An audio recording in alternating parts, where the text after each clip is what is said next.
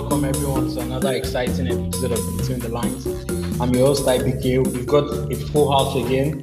Congratulations on Man U getting into the next round. Congratulations on Man.City. We're going to be touching on our boy Oshimen. Arsenal, at least in the league, they seem to be winning, and their pedigree in Europe league seems like nonsense. We probably won't be able to cover the Clasico tonight because of the time we're recording, but we have a great show packed today. Of course, we're going to be talking about Celtics. They arguably the best team in the league, and now they are third in their division. We'll be touching on that, and I think we'll still wrap up with what's happening in the Grand Prix. So let me start with you, AY. What's up? An interesting weekend so far. Weekend. Yeah, United won in the FA Cup, won in the Europa League. Arsenal continue their emptiness in Europe. They got knocked out by Lisbon, but they did manage to win a static Crystal Palace a couple of hours ago to extend their lead. Chelsea doing Chelsea. Anyway, Checo won. Red Bull. So it's a fair weekend so far. Yo, Mitch, welcome. But anyways, I'll introduce. I'm good as well. It's been a good weekend, man. We won our game over the weekend just a couple hours ago. That's why Arsenal, and we got knocked out of the Europa League. We'll touch on all those games, I think. Okay, Lisah, what's up?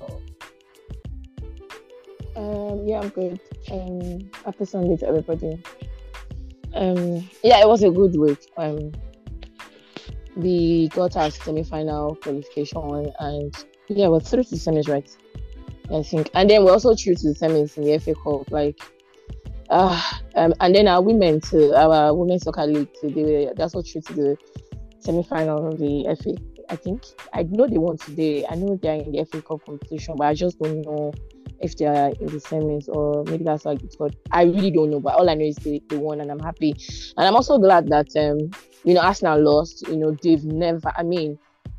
Europe has never been their thing. Honestly, I do not know why they are clamoring to be in the UCL, because we know that Bayern Munich is waiting for them. Well, unless they do not drop Bayern, but if they do, I really can't wait to.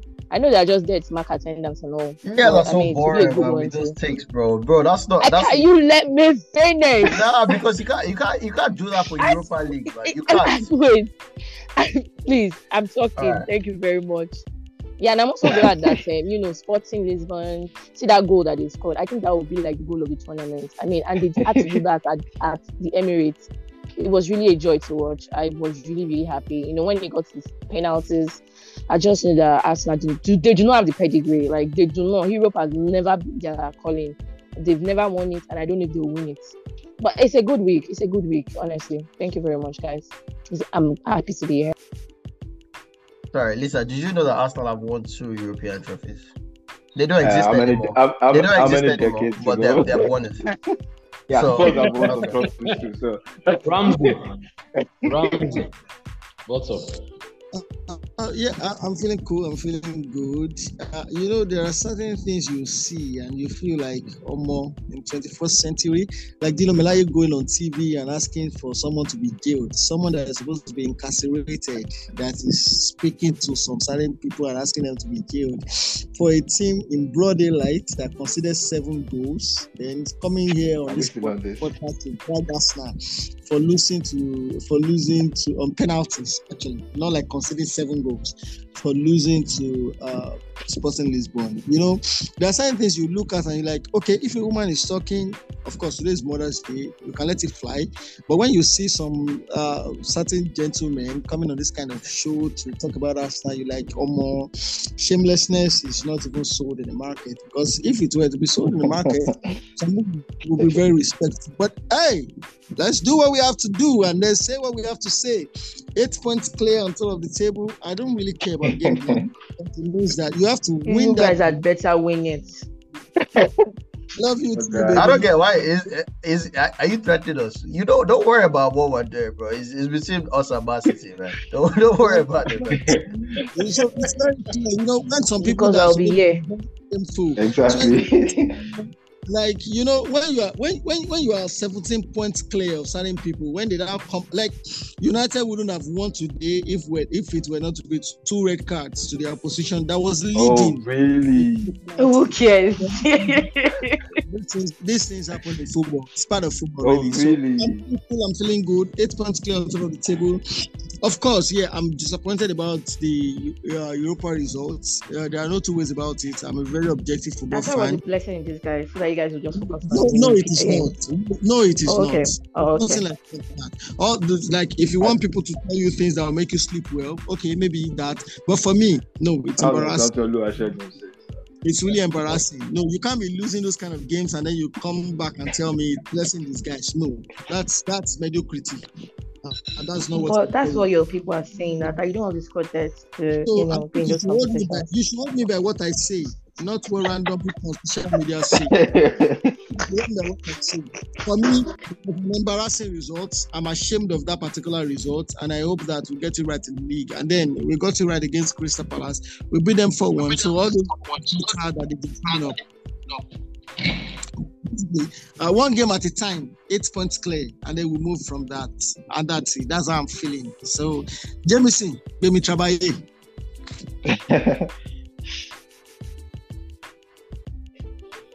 Okay, so Oluwasegun, please run through the results. Weekend.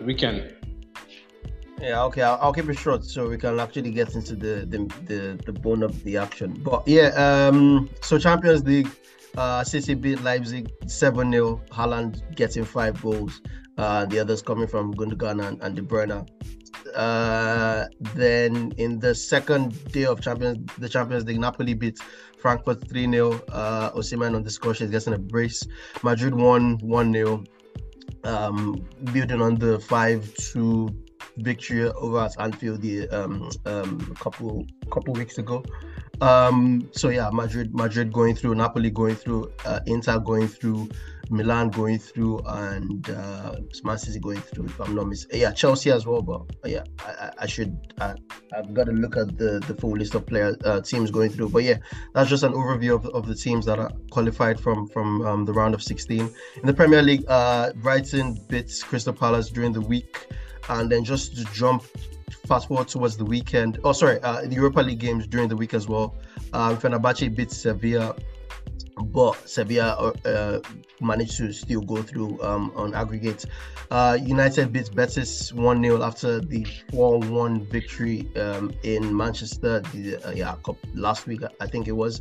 Arsenal lost to Sporting on penalties after drawing 1-1, after drawing 2-2 in Lisbon last week as well. So yeah, Arsenal getting kicked out of the Europa League at the round of 16 phase. And then in the leagues, real quick, let me just check that. United won. No, that wasn't today. Arsenal won today against Crystal Palace 4-1. Good result for them. The only Premier League game of Sunday. And then yesterday, there were a couple very interesting ones. Southampton against Tottenham.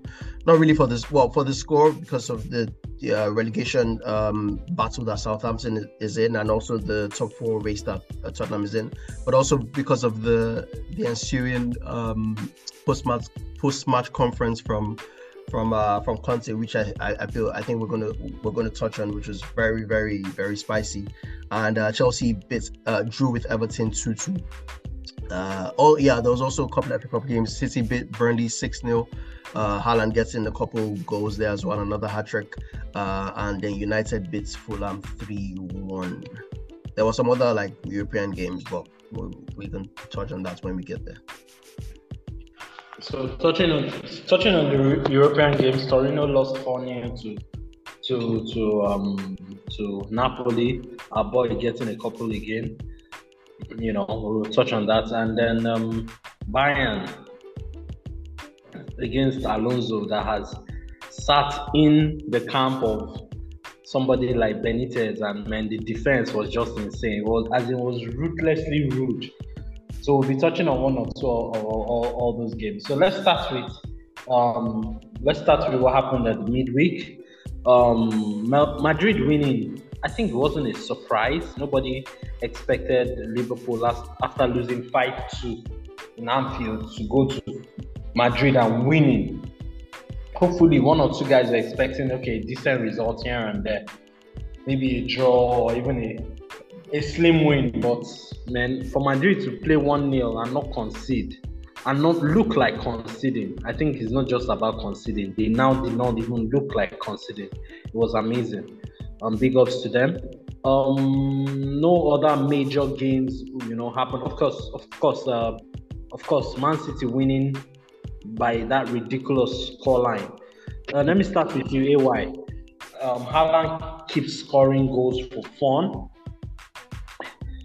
He doesn't have too many things well, but the thing that he has well is the ability to finish up chances and his physical prowess. What say you about Man.City's chance of winning the league, especially with Haaland joining the fold? Well, I mean, I'll talk about Haaland first. He's a wrecking ball of a striker.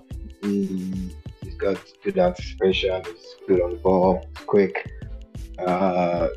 He has a way of just being in the right place at the right time. That thing Alan Shearer possessed in his heydays. So Haaland is definitely a game changer for Man City. In terms of Man City winning the league, I've said this many times. I mean, let's be objective. Arsenal leading with 8 points. Of course, they have a game in hand, but there's no guarantee City will win that game.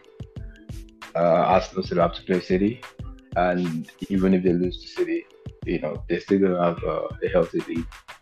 So it's Arsenal's championship to lose, and we know Pep tinkers with his team a lot.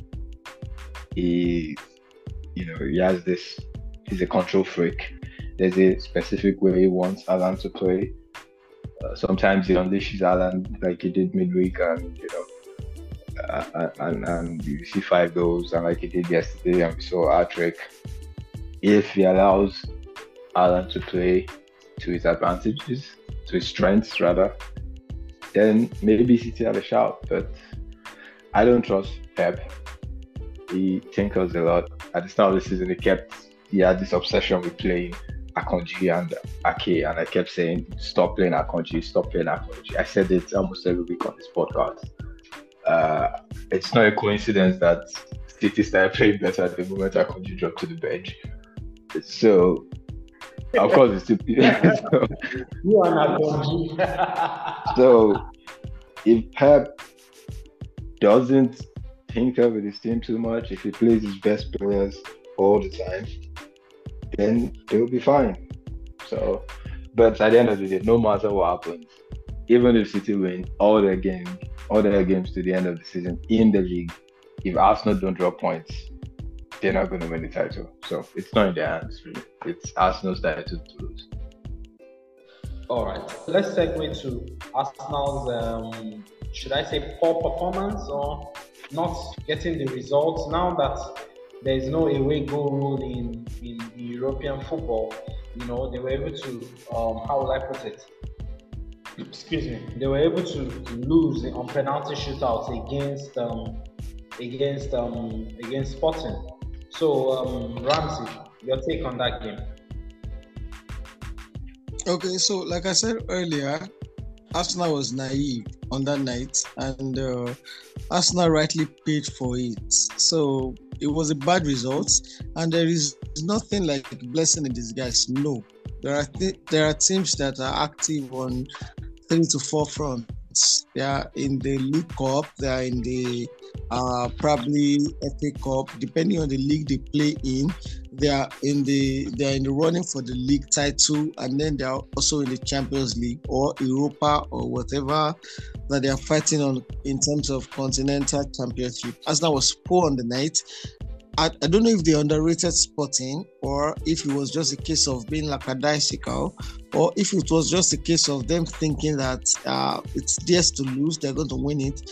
Arsenal was poor on the night and they lost on penalties. So very hurtful, if you ask me. It was it was really hard for me to wake up on Thursday to that result.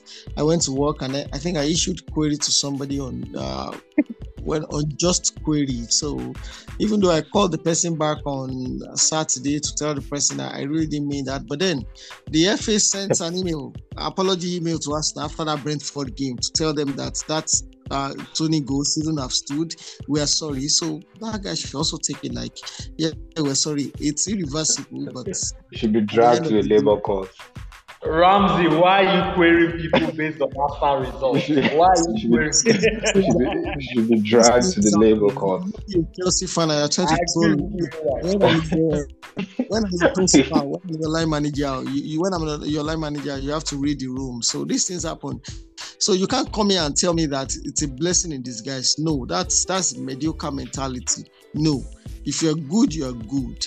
You should. Arsenal is good enough to challenge on all fronts. So we lost out at the FA Cup. Naivety, yes, accept that. Take it as, we fumbled, we messed up. Accept it. Don't come back here and tell me that it's blessing in disguise for us to concentrate on the league. We are not a single processor. You cannot be Arsenal and be looking at, say, just one tournament. You are not Chelsea. No. Don't do that. Don't do that. No, don't do that. So just accept the responsibility. Take responsibility and say that we fucked up there, and then we're going to make amends. And then right now, 8 points clear in the league. You know, all those Man U fans that needed to red card to beat Fulham, they desperately wish they are Arsenal right now. So I can understand. Of course, we can give them second-tier invites to our table for them to have drinks. Although they will not be on the main table, but then the second table will still extend knuckles and handshakes. And like, yeah, come on, you're welcome. Inclusion. Yeah, we know you guys are LGBT people, but then you are still welcome to our table. Thank you. I love you too, Lisah. See you soon on the table of men. Thank you. So the Arsenal messed up on that day, and any dragging or anything you want to do, they deserve it. If you are not going to come to the party, then you should be welcome. You should be strong enough to take any dragging that comes with it. There is no excuse. Accept it. You messed up, and you deserve any dragging that comes with it. That's it. All right, Lisah, I'm going to throw a curveball to you in this conversation. Not a Man U player or anything. Talk to me about Camavinga. I don't really watch Madrid game. I'm not sure I really focus on La Liga like that. I just know it's good. I don't know. That's all I know. I mean, it's been decent so far for Madrid. I mean, since he started playing for them. That's all I know. Yeah. AY, Camavinga. Well, I mean, what can I say about Camavinga? He's a very good player. He's good on the ball, good left foot. Before the show, we had an argument about brutal DMs and graceful DMs. He is sort of in the middle. It could be brutal if needed, and it could be quite, graceful on the ball. He's got good technique. He's a very powerful player. Good height. He was a brief history. I think he was born in Angola, in the refugee camp in Angola, and he ended up migrating to France with his parents. So a bit of a funny grass to grace story there. And that's just it. I mean, he's one for the future, definitely. I think he'll be the perfect replacement for maybe Kroos. I think he doesn't have the finesse of Kroos yet, but I think he'll be replacing Kroos in the next couple of years. Yeah. Before we move on to what happened in the league, what you're saying is absolutely correct. One thing I like about Camavinga is his tactical intelligence. This is somebody who, by trade, he's a DM. But even before he moved to Real Madrid, he played at Rennes, or how do they even pronounce it? Rennes. He played as a box to box. Played as a DM. He's played as an 8. Briefly in games, you could see him play as a 10 in Rennes, and then moving to Real Madrid, obviously, which is arguably the biggest club side in football. Man U would argue about it, Barcelona would argue about it, and of course they should. You understand? And he's that kind of player. And then he plays left back. Of course, you've seen him make some very, should I say, schoolboy errors for left back. But generally, his play is absolutely tremendous. Last season, he was very immense. Oluwasegun, we were together in this podcast last season when immediately they move Cruz and bring in Camavinga in the Champions League. Jesus Christ, the quality of the midfield becomes more athletic. Together with Casemiro, together with even Valverde, and all of a sudden, Real Madrid starts to control the midfield and they see out games. And that's the one impressive thing I've liked about Camavinga. And going forward, hopefully, he'll get better for both France and Real Madrid. And Premier League teams should look at getting him because he doesn't start. He's not a starter in the league, at least for Real Madrid. But Premier League teams, that is Madrid. They'll pay through their nose. I don't think he'll leave though. Pardon? I don't think he'll leave because number one, Kroos is already. Kroos maybe has a year or two left in him. And why would he leave Real Madrid when he's about to just get exactly what he wants? If you're offering him the kind of money that Casemiro ran away from Real Madrid and left his boots behind and has been packing all the red cards for days. I don't think it's about money for him though. If it was about Really? money, I don't think he would have joined Premiership teams that were interested in him.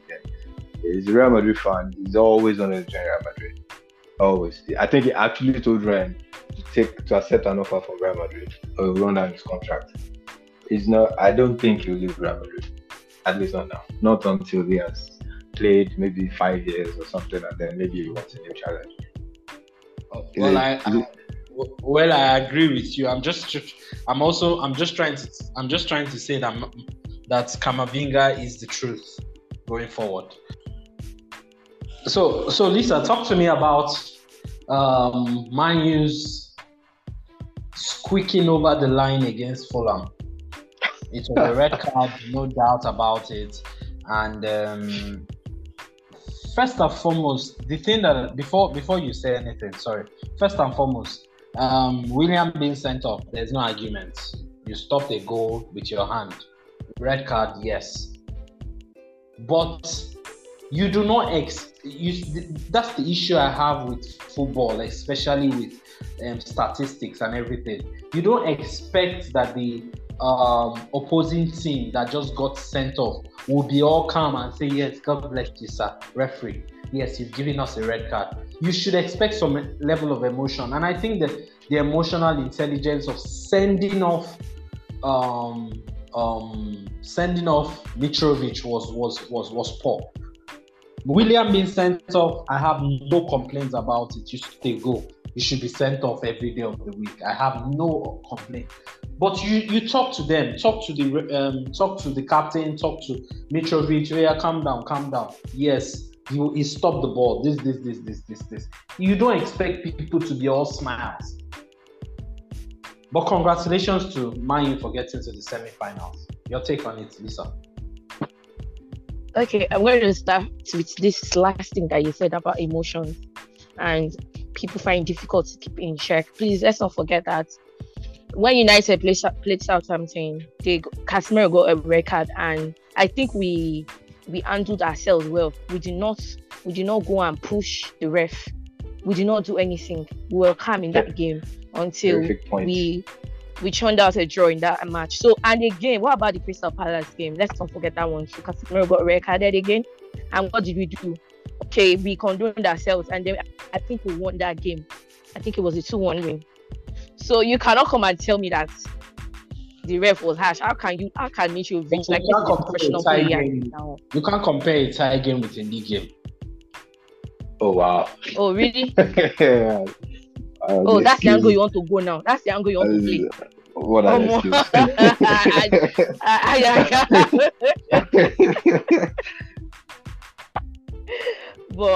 But these are things that we know. Like, it's a rule. There are things that you're not allowed to do, and there are things that you're allowed to do.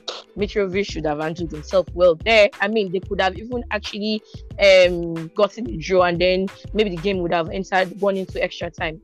They could have done all of this. They didn't have to, or he himself didn't have to lose his head. Even the coach too did the same thing. He got a red for it. Me, I'm just glad. See, when I saw the lineup from the beginning, I'm going to talk about the game now. I was not confident enough when I saw Sabitzer and McTominay. We know how terrible McTominay has been for us. I mean, we all want him out. We all need him out. But when I saw the lineup and I saw Maguire, it did not instill any confidence in me at all. I'm not even going to lie. And I saw Sancho because I was confused as to what position he would be playing. I didn't know if he was going to be playing as a 10 or whether Bruno was going to be playing on the right. It was a bit confusing for me. And I saw Vegas. These are players that United should be moving on from. Vegas is not being a player. a Man U fan at this point has to be very difficult. I'm sorry. I feel you will not understand. Look at the fluid football Arsenal is playing. Look at what they did today. I was really impressed. Like, that is what I want for United. I don't have a problem with Mitrovic being sent off. If it's down to the rules, if it's down to thank you. The referee, the Mitrovic red card. I didn't even know he was sent off already. So when I saw him hounding the referee, I was like, this guy should be booked. And I realized that he was already sent off before then. So really, it was justified. I really don't have a problem. But then United wouldn't have won without having two guys. Okay. Can I finish? Thank you. That red card. Let me finish. That was just. Thank you.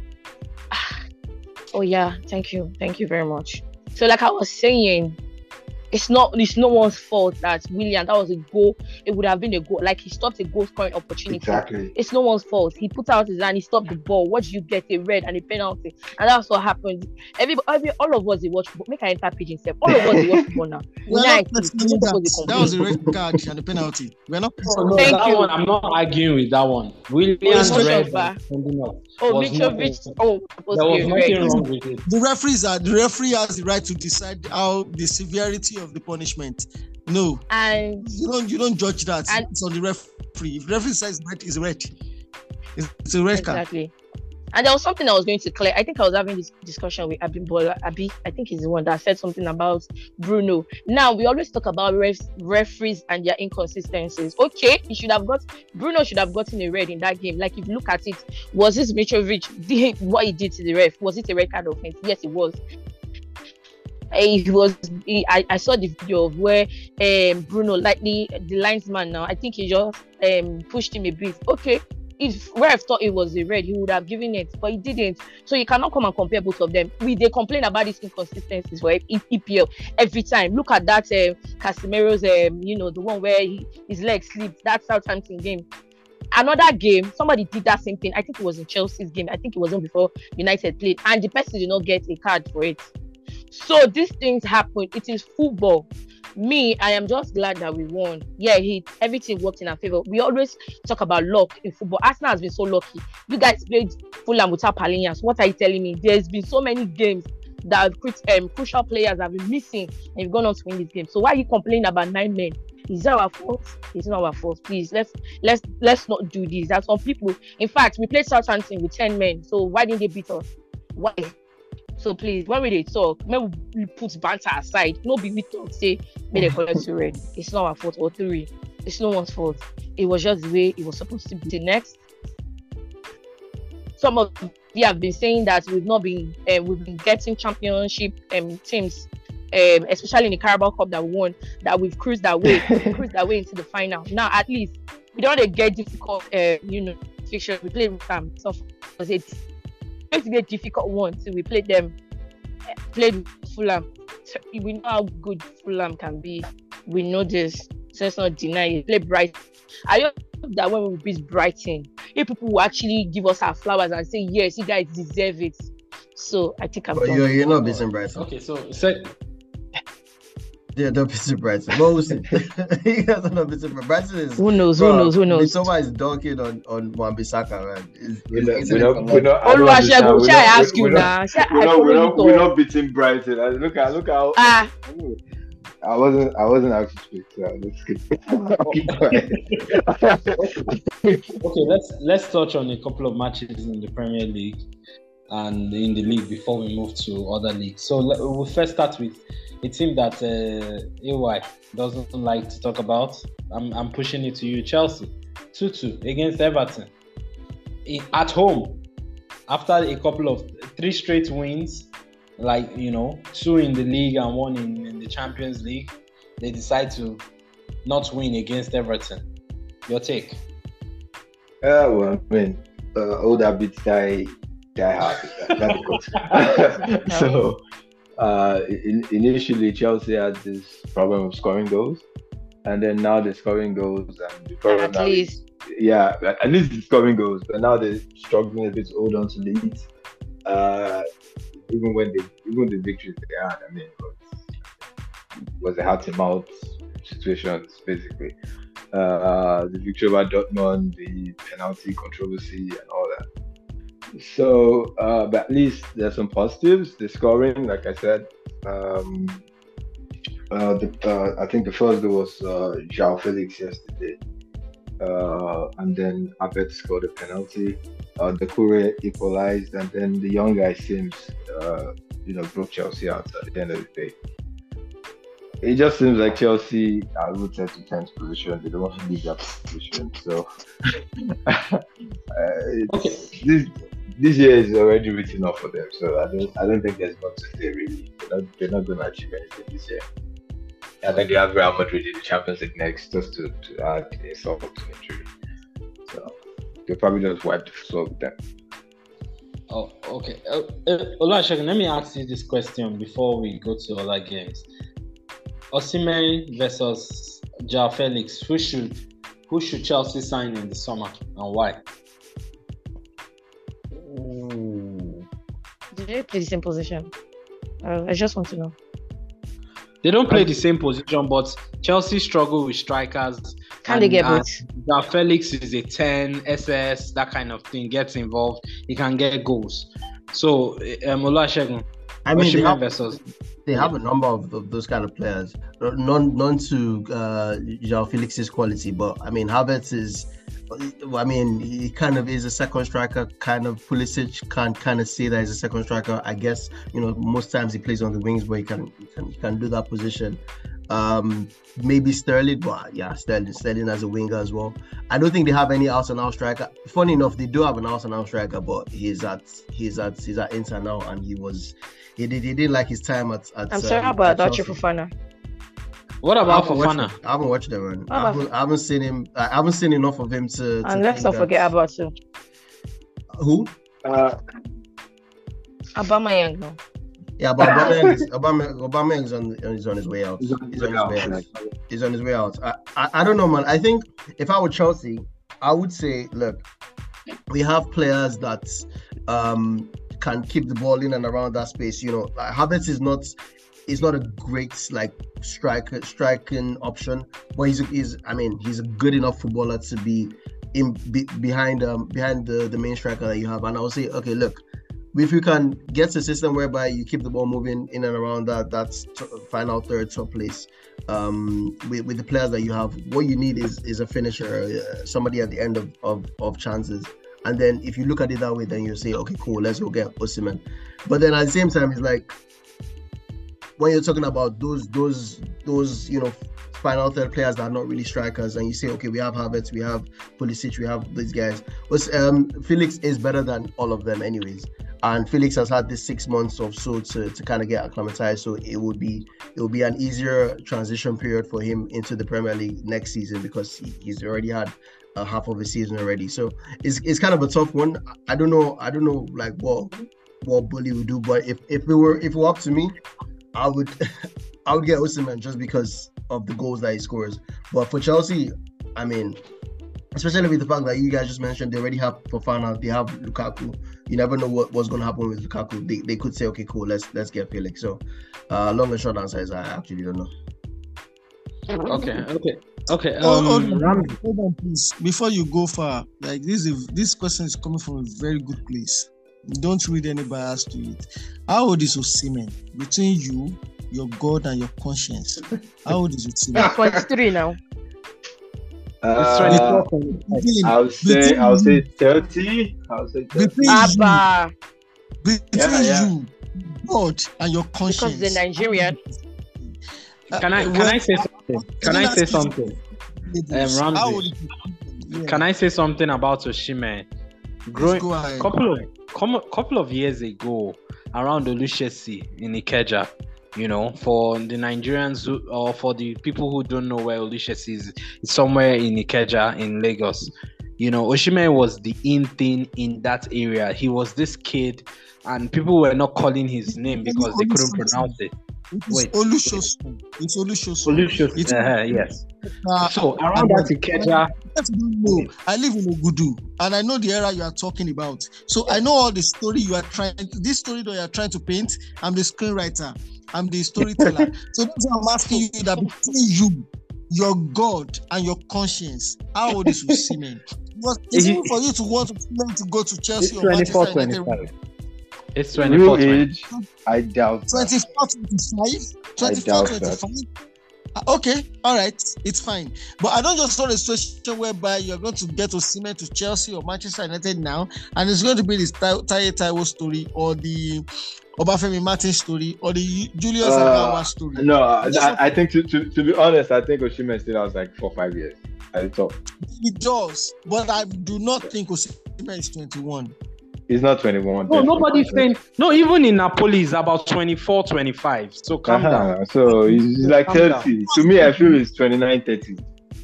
Oshimen, there is no way in hell Oshimen is going to be less than 30. There is no way in hell. But if you want us to keep it for the purpose of us trying to be, if you want to be or if you want to be diplomatic, it's for the media. Okay, it's fine. But there is no way in hell Oshimen is less than 30. But it's okay. Let's keep it moving. Okay. Let's go to a young man that is not 30, or we're not arguing about his age. Haaland, 22-23. He scored, 8 goals in the last 2 games or 9 goals. I thought this is about humans and people that are actually honest human beings. I didn't think it's about bots or maybe computerized human beings. Are we now factoring in people that are computerized people? Well, we have to factor in somebody who has already scored 40 goals in his first season in England. That person is not human. Then that's not fair. But it's okay. Let's keep it going. Okay, so Ramsey, your take on Haaland. Your take on Haaland scoring 5 goals in the Champions League. 5 goals is ridiculous. 2 goals. No, I don't think that guy is human. So it's okay for you to come and say he's always scoring inside the box 18 or whatnot. He doesn't score outside goals. He has about 3 touches and then 5 goals. Why was he signed? He was signed to score goals. He wasn't signed for aesthetics or paparazzi. He wasn't signed for you to have beautiful football. No, it's for him to put the ball behind in the back of the net, and he's doing that. So when you hear 3 touches, 2 goals, yeah, that's why he was signed. That guy is exceptional. I'm really worried about that guy. He's going to shatter all the records that you guys have had since 1880, whatever. All those things that England, all those their 1966 World Cup fraud that they think they're celebrating. Fraud? This guy is going to destroy it. Do you want us to discuss? Let's not open that can. Let's not open it. Silly.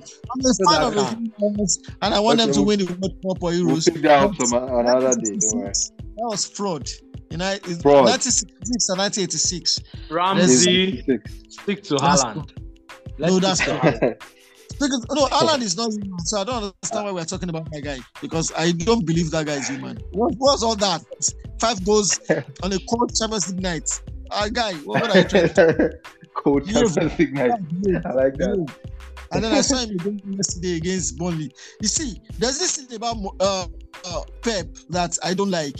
When before the game, I called it, and I told people that he's going to destroy company, and then he'll come back and tell you company is a good coach. Yeah, I knew he was going to do that. It was the one that it was the idea. It was the brain. I was just there like a figurehead. He was the one that was doing everything on the pitch. Trust me, give him time. He's going to cook. He's going to be the best bastard. He has done it to my Arteta many times.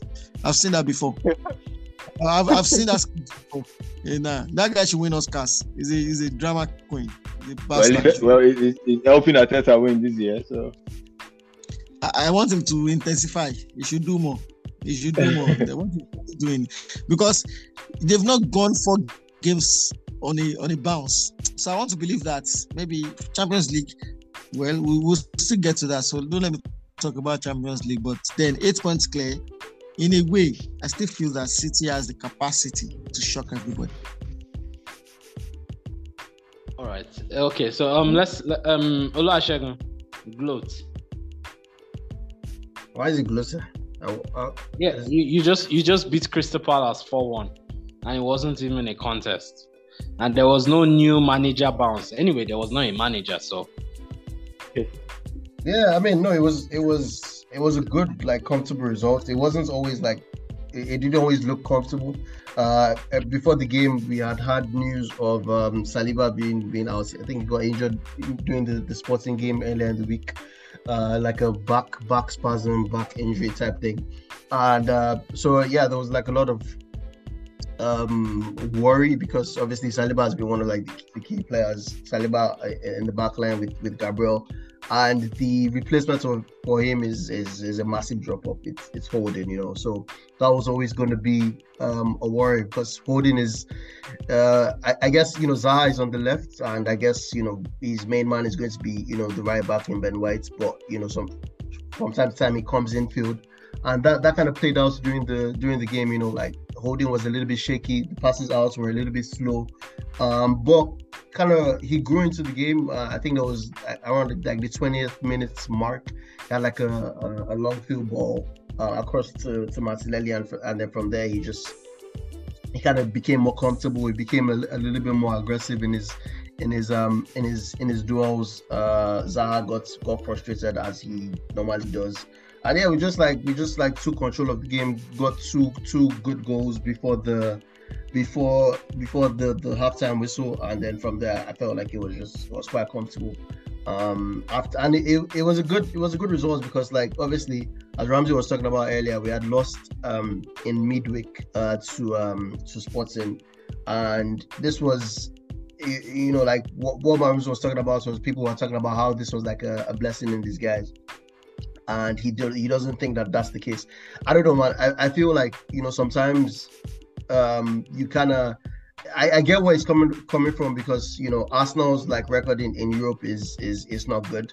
But what I was trying to argue about like earlier is like I don't know if you can really say that for the Europa League and try and like justify a record in Europe because of one simple thing is teams when they're in the Europa League, especially when they are like at more advanced positions in the league, they're doing this thing whereby they're trying to like just coast through the Europa League and use like second team players and just try and like rest their legs for quote unquote more important games during the weekend in their league, and then that's what like kind of what Arteta has had to do. So it's kind of, I don't know, man, it kind of feels a little bit harsh to say okay he's been poor in the Europa League and this was like a shameful exit when you're starting people like Kivio that you just bought, and it's Jorginho and it's Rich Nelson, and it's like it's not really your first team.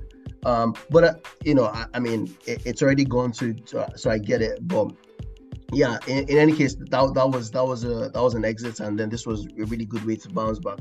And yeah, just kind of like refocus the players' minds on the task at hand. Prior to the game, it was 11 games. Now it's 10 games, and it's just like, well, there is no Europa League, there is no FA Cup, there is no Carabao Cup. It's just 10 games more, and the task is really clear, and they're able to just go and every weekend do the same thing, and we'll see, man. So before we move out of the Premier League, AY, what's wrong with Conte? Does he want to be fired? Oh, I mean, we we talked about Conte last week, and one of the things we talked about was his similarities to Mourinho in that they're both people that when they're upset, it's just not a good sight. But I think yesterday was ridiculous because it's one thing to throw your players under the bus. I don't think managers should do that, at least not publicly. But even if you did, I mean, I get it. I mean, when you throw away a 3-1 lead against the bottom team of the league, Southampton, you should be disappointed. I think Spurs were very lethargic yesterday, and don't forget they've been knocked out of the Champions League too. So perhaps there were reasons to throw the players over the bus. But why? But Sorry, Ewa. Why sign someone like Danjuma that the deal for him for Everton was almost complete? Yes, he was leaving Villarreal, which was a Champions League team, down to a team fighting relegation. But players like that, Lucas Moura, who was in PSG and he was an active member of PSG and moving there, and then you have all this kind of quality of players, and you can't seem to find the right results. I think Conte is just looking for the sack so he gets paid, not even drag the game to the end of the season. Wait. First things first, Conte is not lying. He's not being professional, but he's not lying. True. Because we all work. We all work. Wait. Say what is. Sorry. We all work. We all have 9 to 5s basically. Maybe one or two entrepreneurs here and there. But if we say what is on our mind, especially when it's the truth, you're putting yourself in harm's way. Yeah. That's why I said he's not being professional. I agree, but he's not lying. I mean, if you have a chairman for 20 years, and he's won just a trophy in 20 years, it shows, perhaps the problem is not just on the pitch, it's also in the boardroom, right? You have a chairman that sacked Pochettino and then hired Mourinho, right? And then fired Mourinho. Yeah. And then fired Mourinho, Espirito Santo, and then fired Espirito Santo and brought in Conte. 3 totally different kind of managers. So you have Pochettino, Mourinho, Espirito Santo, and then Conte. There's no continuity. You have a chairman who doesn't want to spend so much, prefers to buy young players, and then he hires a manager like Conte. But he spends this season anyway. Yeah, I agree, but if you spend for Danjuma and Danjuma is not playing, that tells me Danjuma is not a Conte signing. That's what it tells me. Because if Conte is the one that said I want Danjuma, then Danjuma should be starting, right? Poro is starting, so that tells me Poro is a Conte signing, right? So you can see that Kulusevski is starting, then okay, that's a Conte signing. I never even doubted Kulusevski being a Conte signing, considering he came from Juventus, right? Bentancur, those are Conte signings. So I think the problem in the boardroom is probably Conte wants certain kind of players different from the kind of players Levy wants. And I'm not surprised. That's how Conte is. Everywhere he's been, he's always complaining about transfers. He always wants to win. So he wants perhaps more experienced players like Perisic, older players like that. While someone like Levy, being the chairman, has to think 5-6 years ahead, because Conte will leave the club eventually in the next couple of years, and he'll go to another club. But Levy is the one that has to sort things out when Conte leaves for the next manager, right? So people like Levy will always think long term, while people like Conte always think short term. That situation cannot work. You need to have a manager that thinks the same way the chairman thinks. So Conte is not entirely wrong. So you should still blame it on Levy, right? That they are not making the right projects. Look at Brighton and look at even Arsenal. I'm going to blame both parties, because Conte knew what he was walking into. Yeah, I mean, it's Spurs.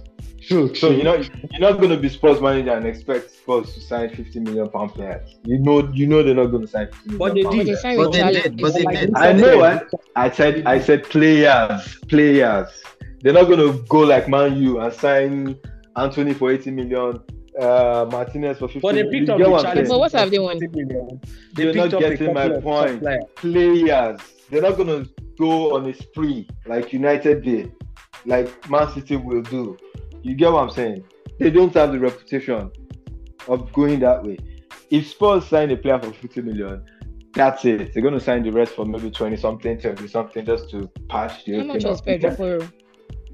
Pedro was, I believe, 12 million or so. 13 million. He's a loan fee Is he from alone? Sporting. Is he alone? Yeah, he's a loan. Yeah, loan and then obligation to buy. Yeah. Yeah, so it's It not. was It's not about 40 special. million. It's about 40 million. Okay, 40. Okay.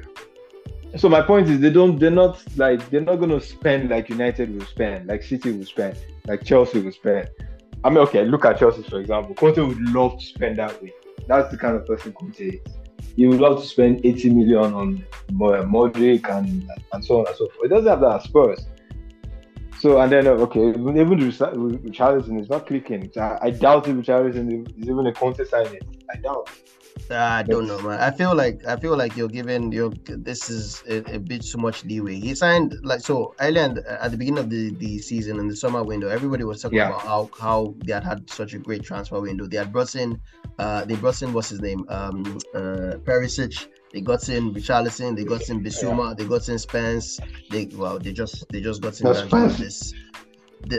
Spence from the youth. Yeah, I get it, but it's like it was a lot of players, and you have to like go back and remember like, oh, they're saying like Spurs have had like such a good window, and then yesterday what Conte was saying, it was he attacked the club good and fine. Like he said, okay, like you have to think of why the club hasn't won a stop in 20 years, blah blah blah, if you change manager, whatever. But he was also talking about the players, and it was like, what I see is a team without a sense of belonging, without a desire, blah blah blah. It's 11 players, it's selfish, whatever. Then you have to kind of question that if you say you're a manager and you brought in 6 players, why is it that these 11 players that are under your watch are not acting out as a cohesive unit? What are you doing on the training ground that you're not bringing out the best in them? And then it goes from, okay, the structural problem of Spurs, which obviously everybody knows exists, and then it comes to, well, you're not doing a good job as a manager if you cannot motivate this set of players that you brought in to, give you results, to see out a 3-1 lead against Southampton. Being able to see out a 3-1 lead against Southampton is not because Levy is not ambitious. It's because you cannot play a game that lets you keep the ball and suffocate the hell out of the game so that Southampton knows. Wait. But look, don't get me wrong. Like I said from the start of this conversation, Conte is not blameless. In fact, he's as blameless as Levy. Right? I said that. So this is not me trying to give Conte a leeway out of all this. But what I said was, number one, this whole attitude did not start after the Southampton game. It's been there for a while. It wasn't so pronounced because at the point he had a gallbladder surgery and then it was out of the picture. Even before then, we'd been seeing this attitude. The way Spurs were always coming back into games, last minute goals, and it was already brewing, right? So this is something Coach has been complaining about for a while. And then at the point, he even said, Kane should. It sounded like he didn't even care if Kane was going to stay or not earlier this week. That was even before the Southampton game. So it's not exactly about anyone can lose a 3-1 lead and end up playing 3-3. That doesn't mean it's a crisis, does it? You're not going to win every game. That doesn't mean it's a crisis. Definitely, but if you are watching the game from even when it was 0-0. I didn't want to wade into this, but Real Madrid just scored. So Real Madrid is leading in the El Clasico. El Clasico, You can continue now. No, so you get the point I'm making is you're making it look like the Southampton game brought out something. It's not. It's just a game. A game in itself does not reflect how a team should be viewed. It's a series of games. You get. So this is something that's been happening for a while. At a point in the season, Spurs would would be down at halftime, maybe 2 goals down, and then they'll come back and win 3-2, or come back and play 2-2. So they were getting away with it at a point, and now they're not getting away with that any longer. So that's just what's going on. This problem has started for a while. I mean, I don't think at any point Spurs were in the top 4 till they got close recently. So it's not, they've had this problem for a while. It's not recent. All right. Ramsey, your boy Oshimen, talk about him. Scoring goals so far. Okay, so speaking of Oshimen, well, I was very clear in the first instance when we spoke about him earlier. Oshimen is amazing at the moment, but my question is, for how long? For how long? So for a team like Manchester United or Chelsea, I know it's not going to come to Arsenal. I'm an Arsenal fan since over 20 years. Arsenal will never get to the bidding war with anyone, be it Chelsea or Manchester United. So the question is, Oshimen is on top of his game at the moment, but for how long? How old is Oshimen between you, your God, and your conscience as we speak? How old is Oshimen? And how many years does he his prime. He's in his prime. He's in his prime. So how long does that prime thing last? We've been here before. We had Oluwasegun Martin between 25, 26 and 31, 32. It is not cast in stone. I'm not his father and I'm not dating his sister, so I really cannot tell how old he is if we want to be honest. But between you, your God, and your conscience, do you think Oshimen is whatever age they tell you now? He's one of the best in the league in Europe. So when people throw him in the same thing with Rashford, I just feel, well, English task and then tax rather. And then Manchester United fans, they are very loud, especially when they are playing against them. Today, they are really, really loud. So it's fine, it's okay. When it's 11 against 11, that's when they start bringing up excuses like somebody is sick, Casemiro didn't give the red card or influenced his indiscretion. Yeah, people can be like that. So especially Man U fans, they can be like that. So, but if you ask me, I'll say that Oshimen is amazing, but if you put him in the same brackets with Kane, that I think they are age mates at the moment, I'll probably take Kane. Not because I don't think Oshimen is good enough, but because I've seen Kane do it week in, week out in England. And I know that at least for the next 3 years, Kane will still be doing it. But will Oshimen do it for 3 seasons in the Premier League with the pace? You know that if you going back to Manchester United, I'm not obsessed about them, but I just still need to reference them again. You know, when you look at Casemiro that didn't get a single red card while playing in Spain, straight red rather, in Spain. He's getting red card. He has more red card than clothes this season. So straight red. So you look at him and then some of the crimes you get away with in La Liga, they are booking you for it here. They're sending you off for it. So when it comes to the Premier League, where there are about 3 million cameras and then people that are really interested in what you're doing, is he going to still maintain the same energy? But you should also know that if we are pushing towards Casemiro's conversation as we segue to other places, you should also know that Spain's technology is ahead of even the Premier League in terms of everything. Look at, even when you watch match games, you see the number of cameras, you see the way they do goals analysis and everything. But Casemiro has been able to get away with it. Yes, you can say because he played for Real Madrid, the Premier team in Spain. 1A, 1B between Real Madrid and Barcelona. But I think that he hasn't been able to get away with it because of so many factors right here in the Premier League. The red cards is hard.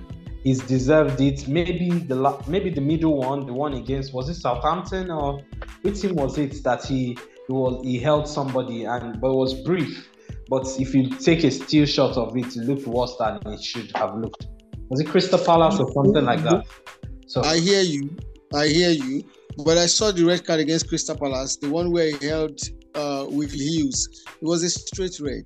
Even though I saw the intention, and then I read a lot of things after then, I saw his statement where he was trying to explain. Yes, he didn't mean it. He was just trying to tell the guy calm down, but he held the guy's neck like he was in some Spartacus movie. Come on, we don't do that in England. If you were in Spain, you can go ahead and do all that. We don't do that here.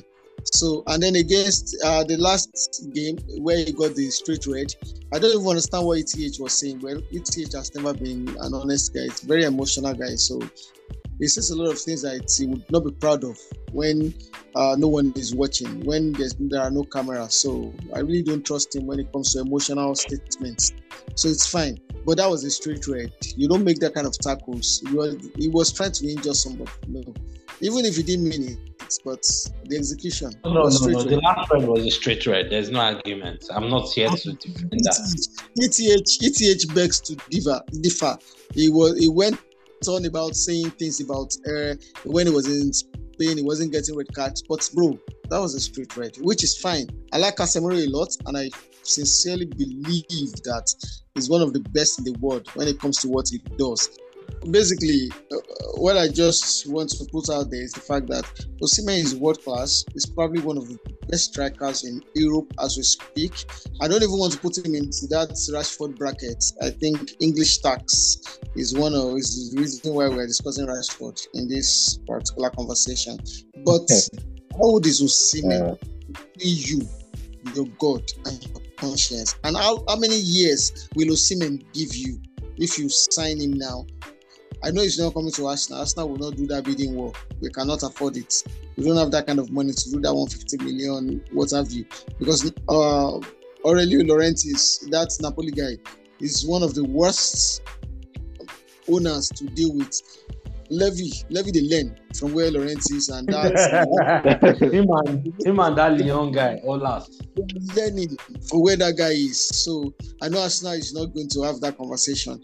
But do you think that Oshimen has 5 years to give to you if you commit that kind of amount of money to him as we speak? I don't think so. But I don't think there's a striker in Europe that is half as good as Oshimen when it comes to putting the ball in the back of the net. So yeah, I rate Oshimen. Haaland. I just don't think Haaland. I don't think Haaland is human. I said that before. Are you for real? Oh, okay. I don't think Haaland is human. I think that he's in the league of his own. Then he now has a certain KDB that is serving him breakfast in bed.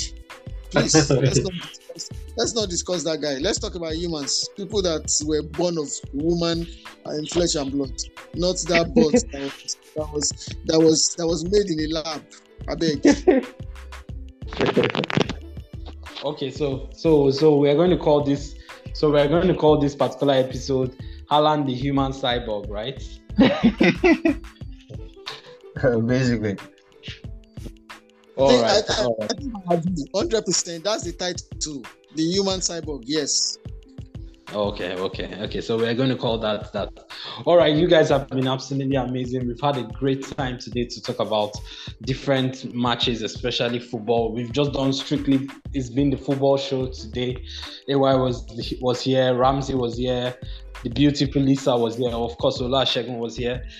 Thank you very much. Make sure you guys check us out on every podcast platform. We drop every new episode on Monday morning on or before 10 a.m. Thank you very much and good night. Cheers, guys. Gotta go.